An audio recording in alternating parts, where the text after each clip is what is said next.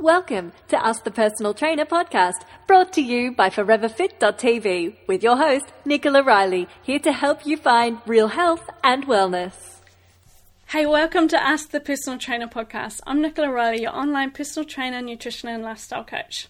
For today's listener question, I've got, hey Nicola, what should I eat for breakfast?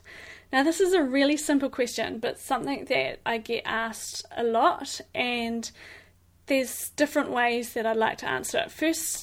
The first thing that you should know is that eating a really good quality breakfast is going to set up your behaviour for the rest of the day. It's going to help balance out your leptin and your ghrelin hormones, and it's going to help stabilise your blood sugar levels. 30% of the first amount of protein that you eat in your day goes towards your immunity, and making sure that you've got good protein is going to set you up for great choices throughout your day.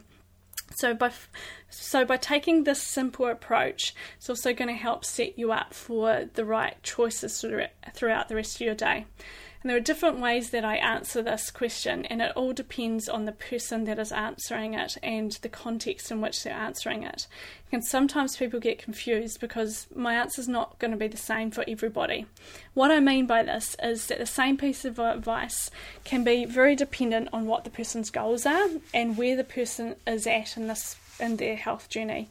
So for some people, I might say eat meat for breakfast and some nuts and some berries, and this is the perfect piece of advice for somebody who might be wanting to lose weight. They might be doing weight training and they're wanting to really step it up.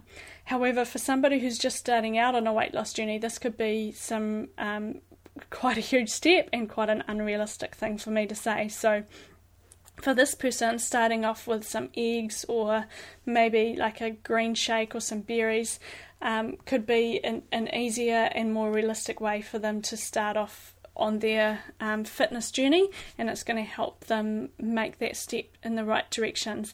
Or it may be somebody who's been used to having porridge for breakfast, or they might be used to having muesli, so then I'm going to step them in more of a homemade muesli mixture sort of thing, and I might get them onto like some coconut yogurt, just transitioning them towards more real food and food that is without the hidden sugar, without the processed foods, and just transitioning them in the right direction. And then maybe in a couple of months I might start to transition them more towards having some smoothies or more towards having like meat or eggs for breakfast. The ideal breakfast is something that is really high in protein, and this doesn't mean that I want you to go have like egg white protein smoothies or protein shakes with oats and muesli or whatever. It means that it's real protein that is meat-based. Protein, if you're vegetarian, it means that you're having a protein-rich breakfast. So you might be having, if you can tolerate dairy, you might be having some good quality yogurt in there, or you might be having some protein-rich non-gluten grains.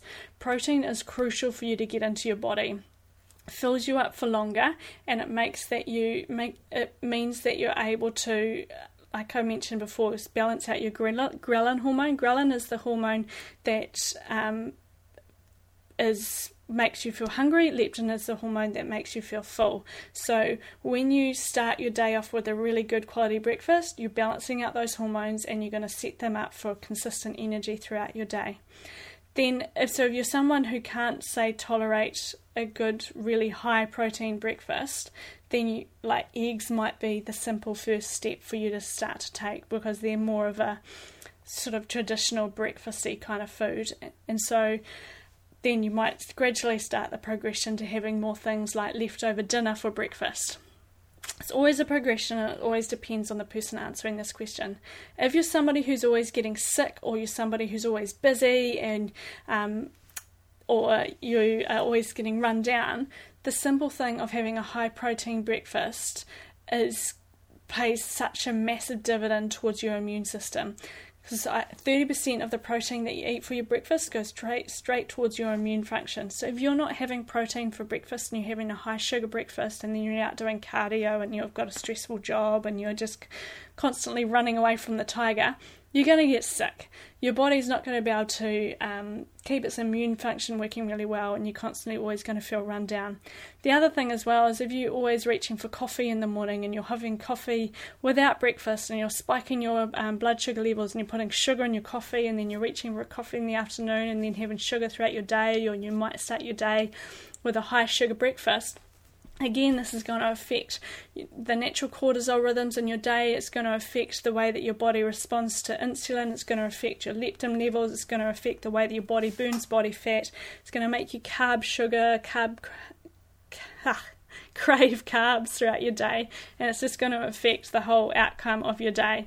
So a protein-rich breakfast is nothing new. It's nothing that we haven't been doing for centuries, but with conventional nutrition and with marketing and media, we've gotten in this mindset that breakfast needs to be muesli, and breakfast needs to be muesli with a cup of orange juice and some high sugar milk.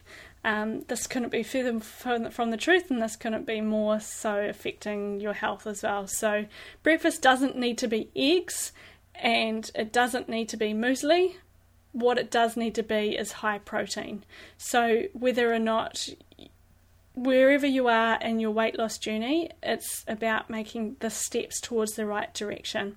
So if you're coming from, like I said, the muesli, the orange juice, or the toast with jam situation, then start to make the transition towards having some homemade muesli with maybe a boiled egg on the side. Get rid of the sugar and the processed foods out of your diet and just start to make the transition towards similar foods that you're used to, but foods that are more nourishing, foods that are richer in protein, and just start to make the transition towards the right direction.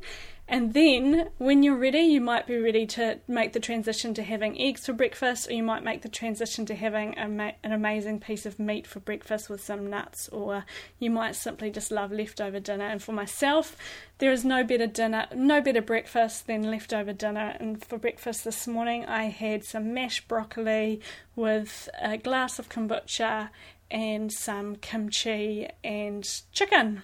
So that was my breakfast. So breakfast changes every day, just depends whatever is in the fridge from the night before, and it's always changing. If I don't have that in there, well, then it's eggs or some canned salmon or something along those lines. So it's always changing. It might be a smoothie even, just constantly mixing up. But the number one rule is making sure that it's fuel, it's nourishing, it's delicious, it's got a purpose, and it's providing you with good amounts of protein to set yourself up for the day. Hey, I hope that's helped answer your question.